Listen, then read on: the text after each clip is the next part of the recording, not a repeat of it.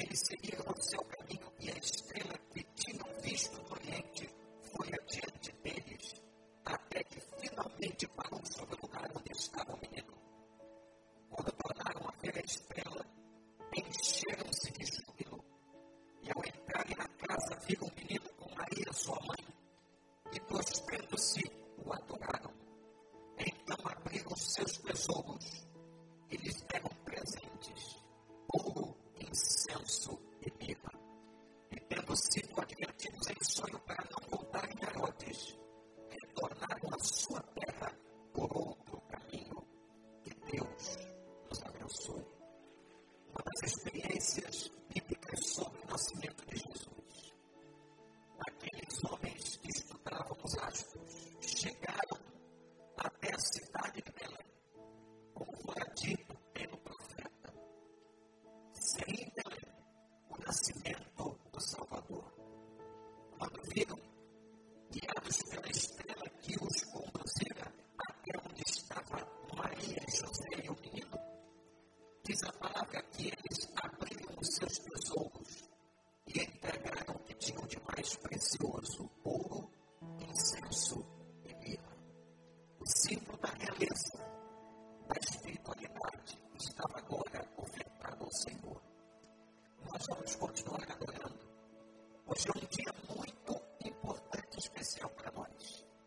Sabemos que, historicamente, não foi exatamente 24 ou 25 de dezembro que ele nasceu, mas é quando comemoramos praticamente em todo o mundo o nascimento do Senhor. E hoje estamos celebrando a vida de Jesus, a vida do Senhor que nos trouxe salvação. E todas as vezes que nós estamos em culto, em adoração, não há adoração na Bíblia sem que ofertemos presentes. Hoje, o aniversário é dele, a ele toda a honra, toda a glória e todo o louvor. Você também terá a oportunidade agora, enquanto cantamos e adoramos ao Senhor, ofertar ao Senhor, devolver dízimos, ofertas de coração, por tudo que Deus tem feito na sua vida. Mas a maior dádiva e o maior presente que nós recebemos foi a nossa salvação. E eu queria que agora você pudesse dar um brado de vitória pela salvação que recebeu. Aleluia, aleluia, louvado seja o nome do Senhor.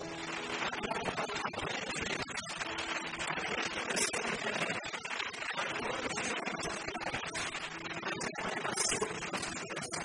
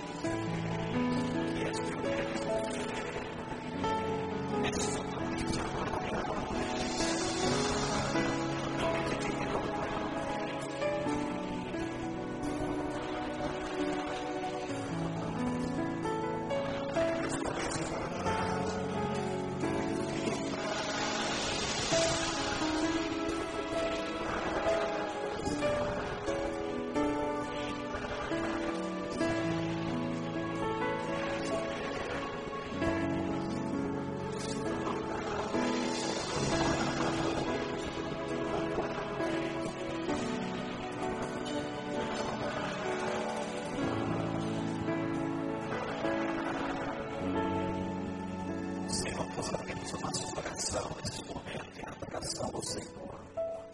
A Ti toda honra, toda glória, todo louvor pelos séculos dos séculos. Nós jamais poderemos nos calar de contar ao mundo este que foi o maior evento da história da humanidade, o nascimento maravilhoso de Jesus Cristo. Aquele que veio cumprir toda a profecia, aquele que veio trazer a salvação, que um dia entrou na vida de todos nós. E hoje, Senhor, nós celebramos, nós fazemos como aqueles homens que ofertaram ouro, incenso e mirra. Nós ofertamos o nosso coração, as nossas vidas, porque nós não temos outro bem maior além do Senhor. Obrigado por este momento. Recebe a adoração do teu povo, em nome de Jesus. E todo o povo de Deus que concorda com isso, diga amém. Podem sentar, irmãos.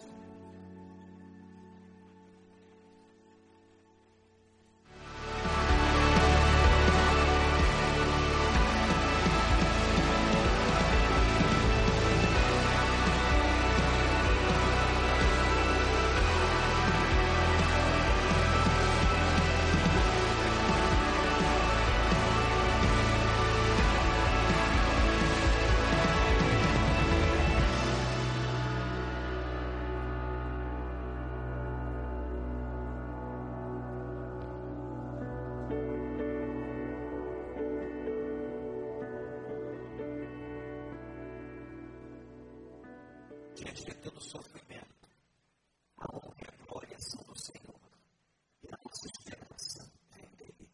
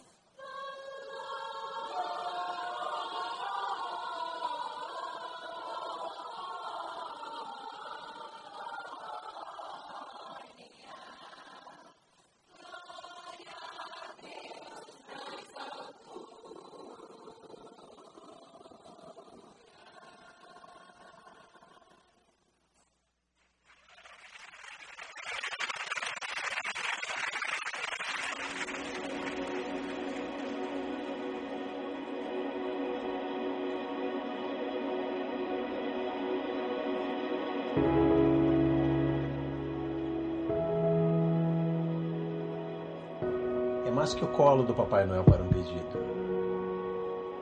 É o abraço de um Deus de amor, dizendo que você já foi atendido. É um presente que não cabe numa caixa. É o maior de todos os dons, o presente da graça. Graça esta em forma de menino, que trocou a sua glória por humilhação, e que mesmo não tendo nada, dispunha de tudo aquilo que precisava.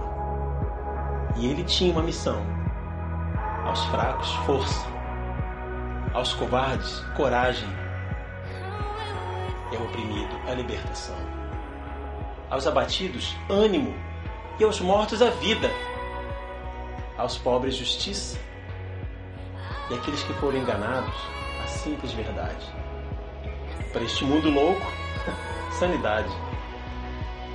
Em um tempo onde a bondade e a harmonia não durariam apenas por um dia, mas eternamente no coração do homem. É a certeza de que não fomos esquecidos, de que não fomos entregues à nossa própria sorte. Seja o rico ou pobre, o fraco ou forte, somos todos filhos queridos. É uma luz que ilumina a alma, o coração e a mente. E que não fomos esquecidos, nós podemos seguir em frente. Hoje eu não vou contar uma simples história. Não vou trazer uma mera lembrança. Mas vou falar da história das histórias. Aquela, a única, que pode trazer ao coração a real esperança.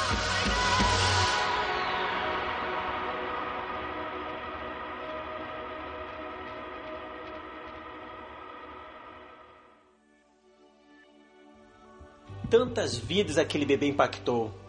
Pessoas de todas as partes buscavam na expectativa de quem aquele bebê seria a resposta para o vazio dos seus corações.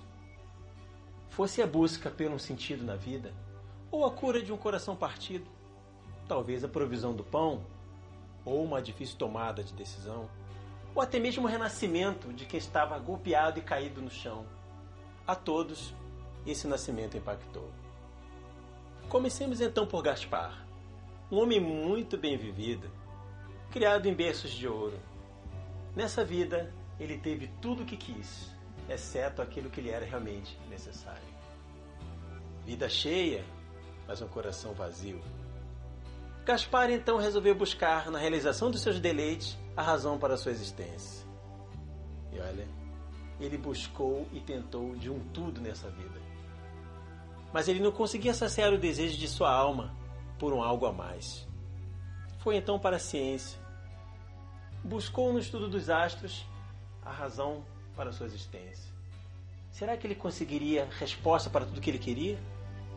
Sim, muitas coisas ele descobriu, mas ele não conseguia descobrir o porquê do seu coração querer alguma coisa que ele não sabia. E olha, ele procurou em todos os lados. E sabe o que encontrou? Frustração. De tanto procurar e nada encontrar, só lhe restou uma coisa: se entregar.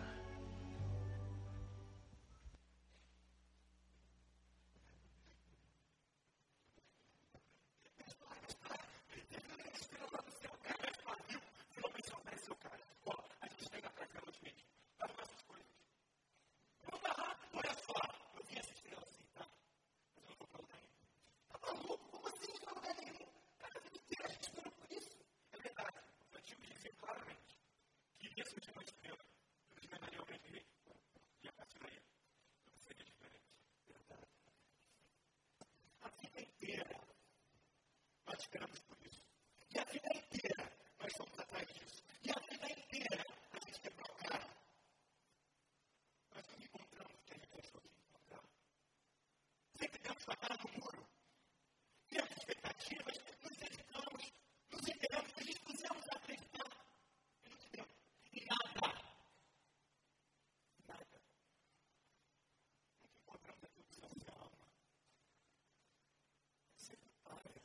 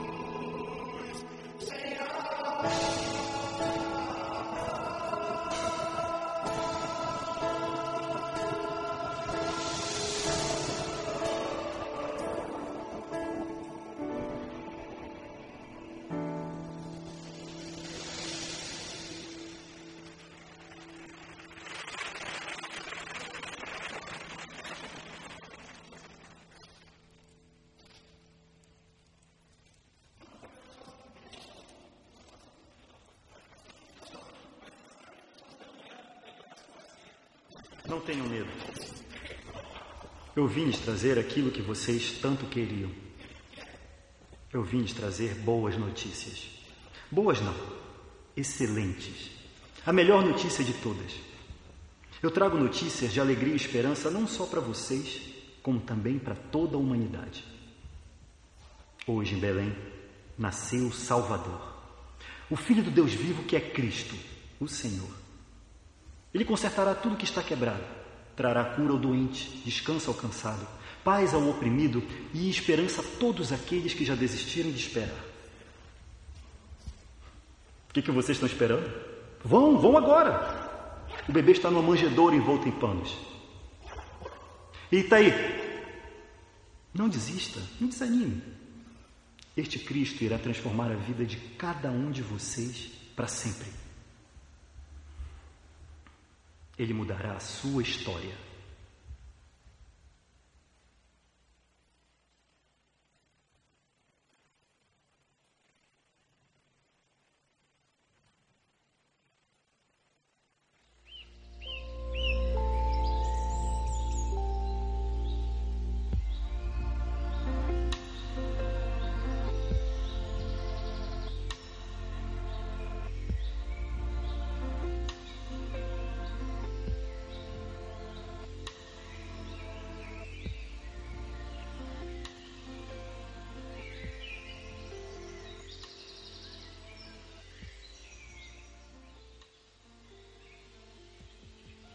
Ei, amor, você tava aí?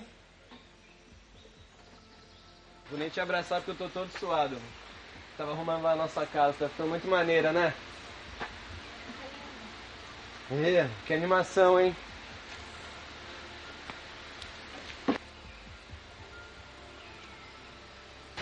Amor, Oi. eu tava vindo pra cá e eu encontrei os gêmeos, os filhos do Iban e da Raquel. Eles estavam aqui? Eles estavam aqui sim.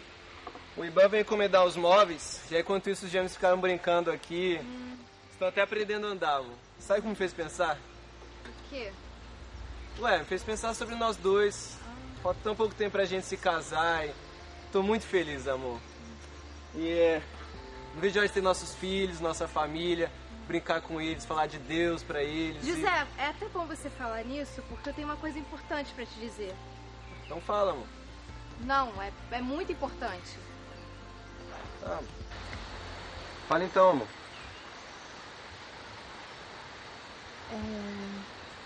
Então, José, um anjo, ele veio até mim.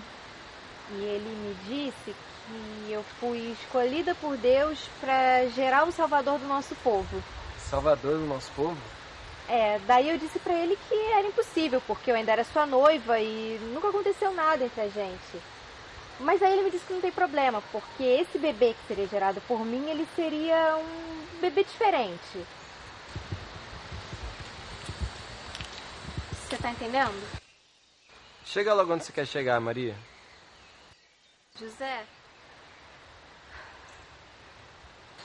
eu tô grávida. Olha, no meu ventre está crescendo o Filho de Deus, o Libertador, o Salvador, o Messias que o nosso povo tem esperado durante todo esse tempo. Bem aqui no meu ventre. Não é maravilhoso?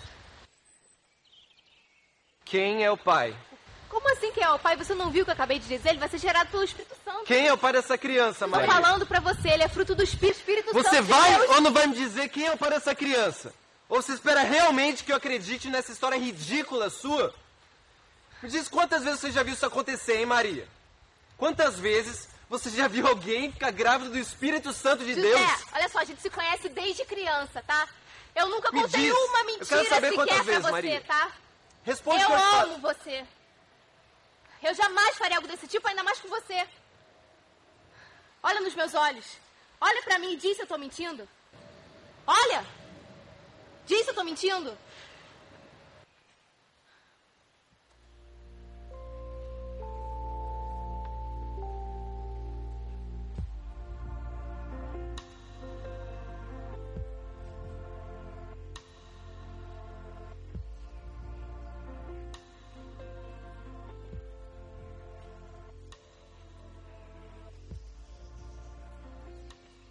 Não sei, Maria. Eu não sei mais de nada. A única coisa que eu sei é que eu sonhava com o dia do nosso casamento. Sonhava com nossos filhos, com nossa família. Tenho dado duro, Maria, para construir uma vida para nós.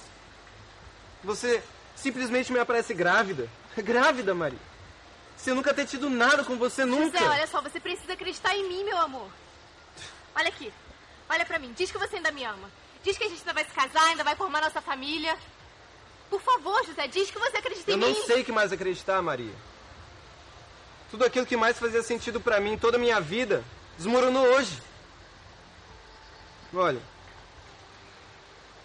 isso é muito mais do que eu posso aguentar.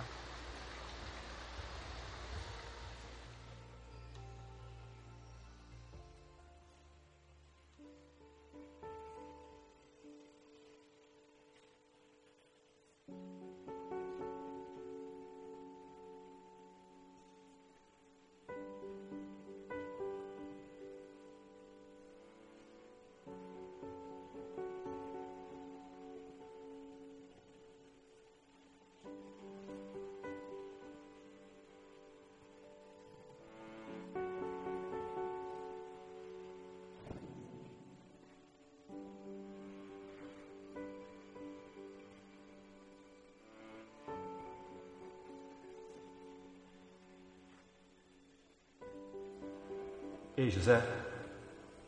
José. Eu sou um anjo do Senhor e tenho um recado muito importante para te dar. A sua noiva Maria, o que ela disse é verdade. Tudo o que ela disse é verdade. O bebê que está no seu ventre foi concebido pelo Espírito Santo de Deus. E isto aconteceu para que a palavra do Senhor se cumprisse através do profeta.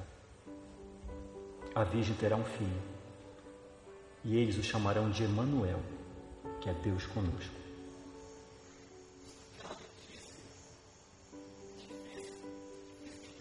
José, você não precisa entender.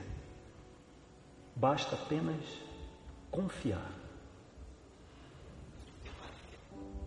Deus não escolheu apenas Maria.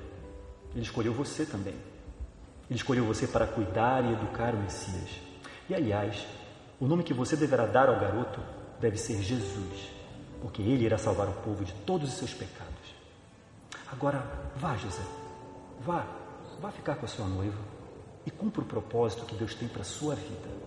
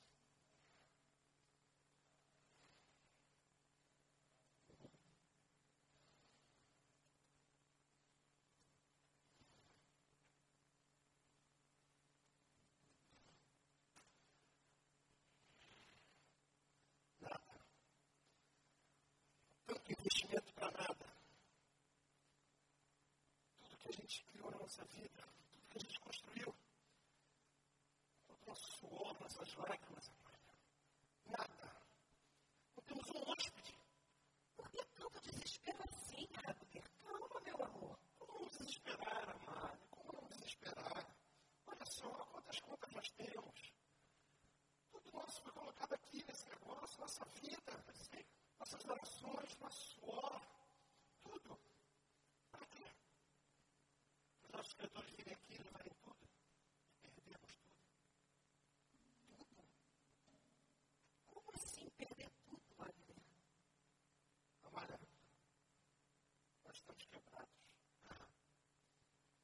Os credores daqui a pouco estão batendo na nossa porta para levar tudo que a gente construiu. A gente agora não era só um milagre. Eu nem sei se eu acredito em milagres. O que é isso? Meu irmão, Abner. Foi Lazar. Meu secretário, meu Lazar, mas por que tanto desespero? Vocês não estão sabendo da notícia? Notícia? A imperatriz, ela pediu para que todos retornassem à sua cidade de Natal para fazer o licenciamento. Está chegando uma multidão na cidade, estão todos vindo para cá. Mas você acha que se a gente sair do vermelho e salvar a pensão? Olha, é um milagre. É um milagre que nós tanto estávamos precisando.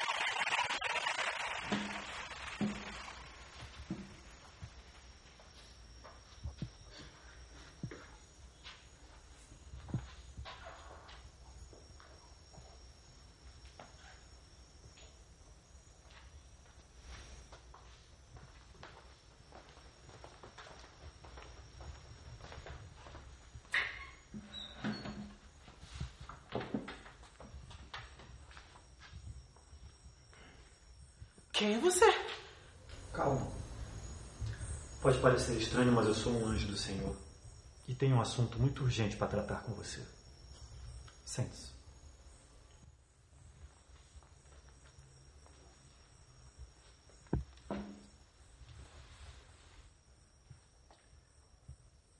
Eu sei que tem sido difícil para você qualquer companhia depois do que aconteceu.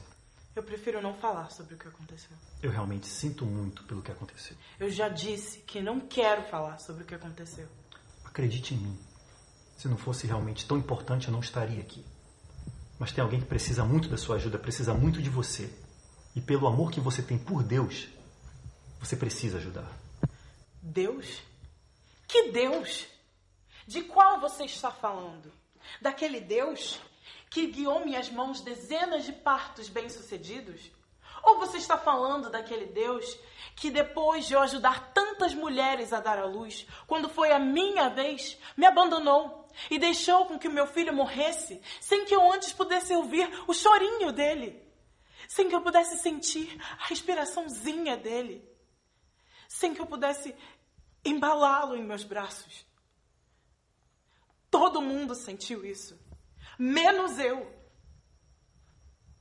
E ainda, para completar, com a complicação que eu tive em meu parto, eu nunca mais vou poder ter filhos. Você ouviu? Nunca!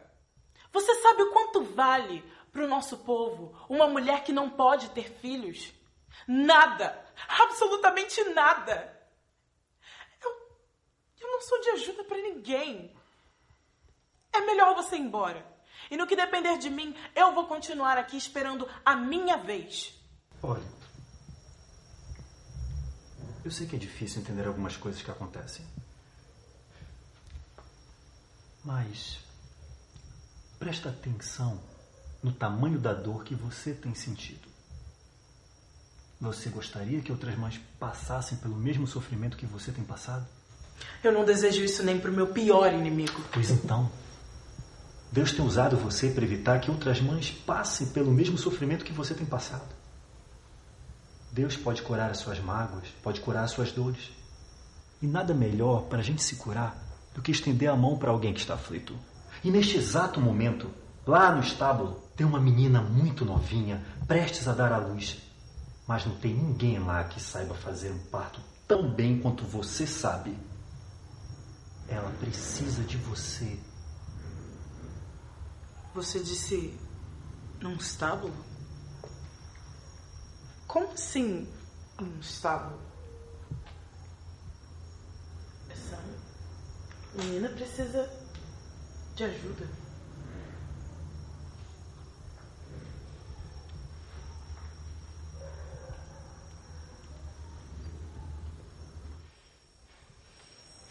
Tá bom. Eu vou com você. Me mostre o caminho.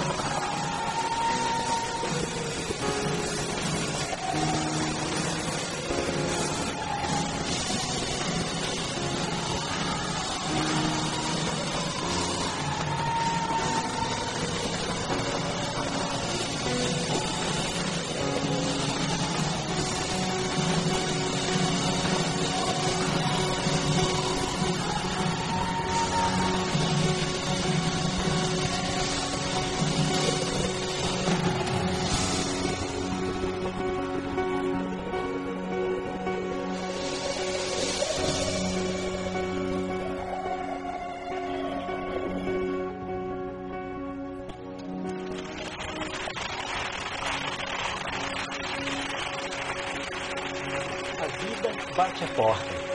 E podemos ser tudo aquilo que fomos feitos para ser, deixando para trás a escravidão do pecado, traduzida no coração despedaçado. Podemos ser muito mais do que isso. Podemos ser verdadeiramente humanos.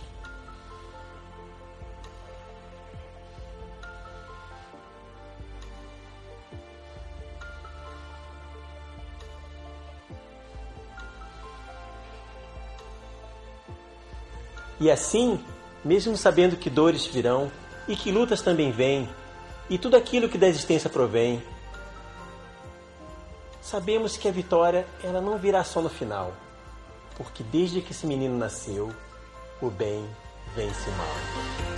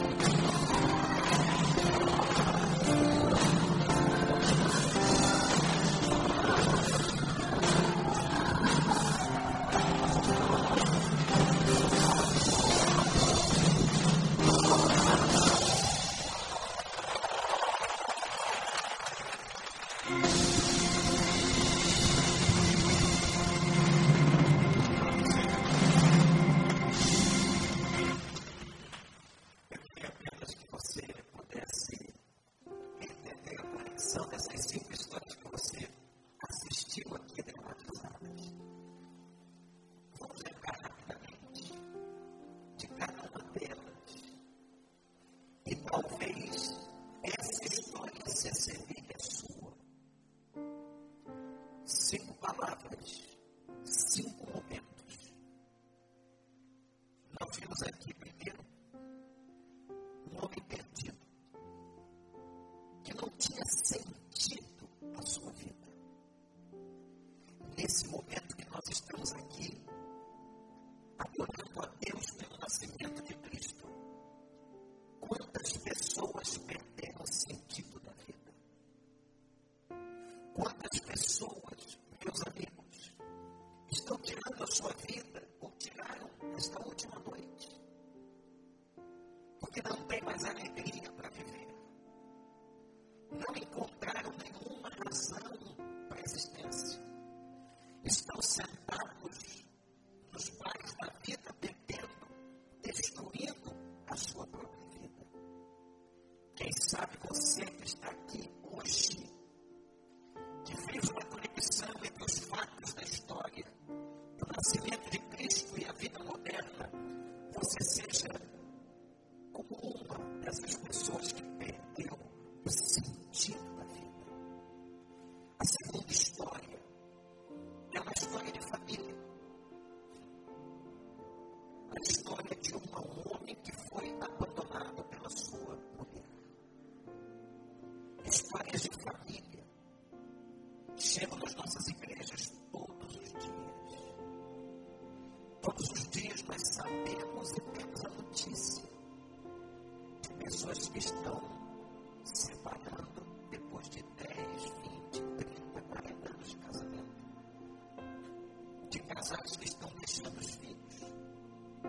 De filhos que estão entrando em profundo desespero por causa do sofrimento de dentro de casa. A terceira história que nós assistimos aqui foi a história de uma fuga. Chegou a ser jocoso para nós ver a reação do ator simbolizando José. Mas imagina a situação dele. Você não acreditaria na história da sua noiva chegando em casa dizendo que ela estava grávida do Espírito Santo? Quem creria? O fato é que José fugiu ou tentou fugir. Como muita gente tem tentado fugir de Deus, dos desígnios de Deus, a vontade de Deus. Olha, você que está aqui hoje à noite, você que vem celebrar o Natal com a gente, com a família da igreja, eu quero dizer uma coisa para você: não adianta fugir. O melhor lugar para viver é no centro da vontade de Deus. Deus tem um projeto para você. Deus tem um destino para a sua vida. Deus tem coisas, como diz a Bíblia, grandes e ocultas que você ainda não sabe. Você crê nisso? Então não fuja de Deus. Por mais difícil que pareça a notícia, entenda que Deus está no controle de todas as coisas. E Ele cuida da sua vida. A quarta história que nós vimos aqui foi uma história de milagre. E principalmente o milagre que talvez esse país mais precise nesses dias. O milagre financeiro. De uma crise que nos leva a ouvir e assistir todos os dias na mídia a podridão da corrupção, a pobreza, a miséria, as dívidas, os hospitais fechados, o sofrimento de uma mulher esta semana, esses dias, que pariu na calçada, na porta de um hospital. O sofrimento de mais de 2 milhões de desempregados. O sofrimento de tanta gente que perdeu a sua pequena empresa. Está passando um momento difícil. O milagre vem. O milagre vem por uma razão. Não é porque esse pastor está dizendo por uma confissão positiva ou por força de pensamento, não. Porque a Bíblia diz que o nosso pastor não nos deixa faltar nada. E Ele supre todas as nossas necessidades. Eu quero dizer a você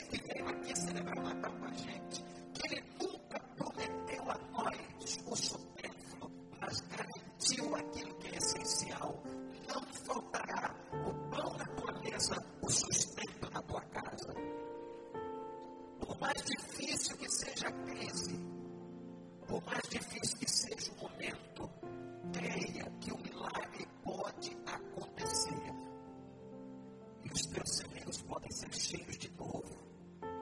E aí você vai ver que Deus grande, que opera no meio do caos, e que traz uma nova ordem em todas as coisas, Deus vai te abençoar. E por fim, a história de uma perda. A perda de um filho. A psicologia diz que não há sentimento mais doloroso na mente e na alma do que a perda. E perder um filho deve ser alguma coisa inabalável. Uma dor de lacerante. Algo que vai destruindo e rasgando a alma de uma pessoa. Mas veja, que mesmo aqueles que este ano de 2015 perderam um filho, perderam um ente querido, perderam alguém importante, você mesmo assim pode ser uma flecha nas mãos do arqueiro. Você pode ser usado pelo Senhor. Você pode ser uma bênção e fazer diferença na história. Esses 5 quadros que nós assistimos aqui, conectados com a história do nascimento de Jesus há mais de 2000 anos, falam com o nosso coração, falam com a nossa alma. Eu quero dizer a você que esse Jesus, ele veio exatamente por isso e para isso. Gente, Jesus nos dá sentido para viver. Não há outra razão para nós estarmos vivos.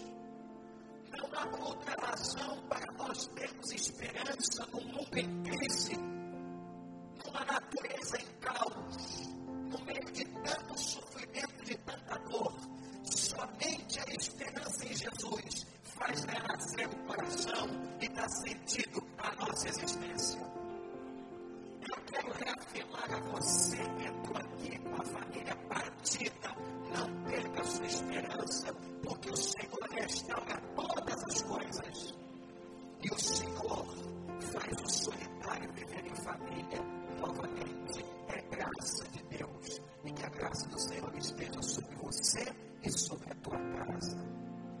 Você que entrou aqui, que perdeu, que tem passado crise financeira, dores, tribulações, enfermidades, lembre-se, ele veio por causa disso. E a Bíblia diz que pelas suas pisaduras nós fomos curados.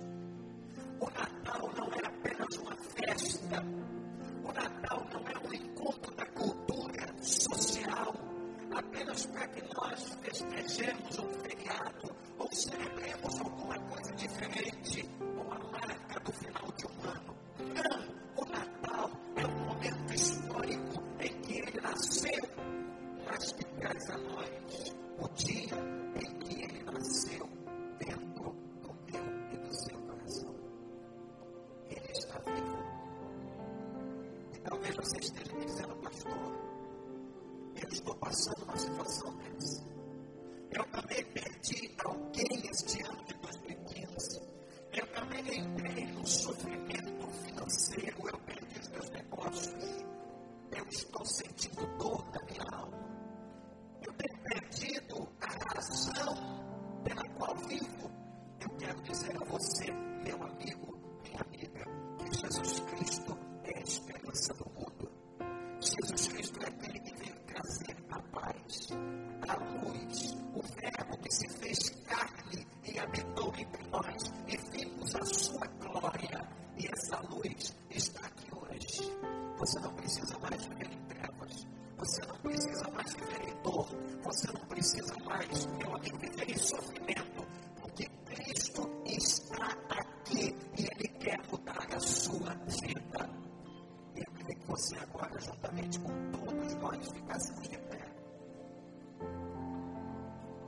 E que você agora, eu não sei se você fez isso hoje, quando o relógio apontou o primeiro minuto do dia 25 de dezembro.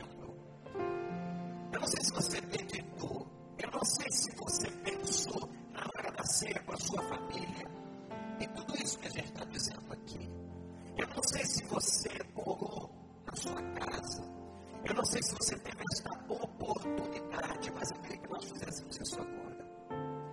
E que você, neste exato momento, pudesse dizer do fundo da sua alma e confessasse: Jesus, Jesus, tu és a minha única esperança. Feche os seus olhos agora e ore ao Senhor. Ore ao Senhor, confesse ao Senhor. Todo joelho se dobrará e toda língua confessará que Cristo é o Senhor. Talvez você nunca tenha dito isso na sua vida. Você veio como um parente, como um amigo a este culto, nesta celebração, hoje à noite. Talvez seja a primeira vez que você esteja declarando isso com o coração. Jesus, tu és a minha única esperança. A esperança não está na religião, não está na ciência, não está na política. A esperança está em Jesus. E se você está dizendo isso do fundo do seu coração, talvez seja a primeira vez que você esteja dizendo isso. Eu queria muito hoje orar por você e pela sua casa. E eu queria reconhecê-lo. Se você podia agora levantar uma de suas mãos dizendo: pastor, eu estou dizendo isso do fundo da minha alma, que Jesus é minha única esperança. Levante bem alto a sua mão para eu ver você. Graças a Deus, graças a Deus, graças a Deus, graças a Deus. Deus abençoe, Deus abençoe, Deus abençoe, Deus abençoe, Deus abençoe, Deus abençoe. Você que está com a mão para cima, ainda deixa sua mão em cima e repita: pastor Jesus, tu és a minha única esperança. Tu és a minha única esperança. Meu Deus, meu Pai, obrigado por essa noite, Senhor, em que centenas e milhares de pessoas não têm sentido para viver, em que as pessoas estão mortas nos seus delitos e pecados, em que há, Senhor, perdas no coração. Quantos faliram financeiramente? Quantos estão sem esperança? Notícias de morte, Senhor. Decepções dentro da própria casa, com o cônjuge, com o filho. Mas agora, Senhor, abençoa. E, ó Deus, faz com que a luz da tua esperança nasça no coração de todas as pessoas. Desses que nessa noite confessaram ao Senhor, dizendo: tu és a minha única esperança. Ó Deus, cura este coração. Levanta-se que está abatido, dá um novo ânimo, e que esta pessoa, ao sair daqui, Senhor, saia cheia de alegria e da paz do Espírito Santo de Deus. Ó Pai, cerca essas pessoas com teu amor, com a tua graça. Aconchega, ó Deus, essas pessoas nos teus braços. Enxuga dos olhos toda lágrima, Senhor, e abençoa agora, em nome de Jesus. Em nome de Jesus. E todo o povo de Deus diz assim: amém. Amém. Louvado seja o Senhor. Você pode aplaudir ao nome do Senhor. Mas sempre Jesus aplauda bem forte.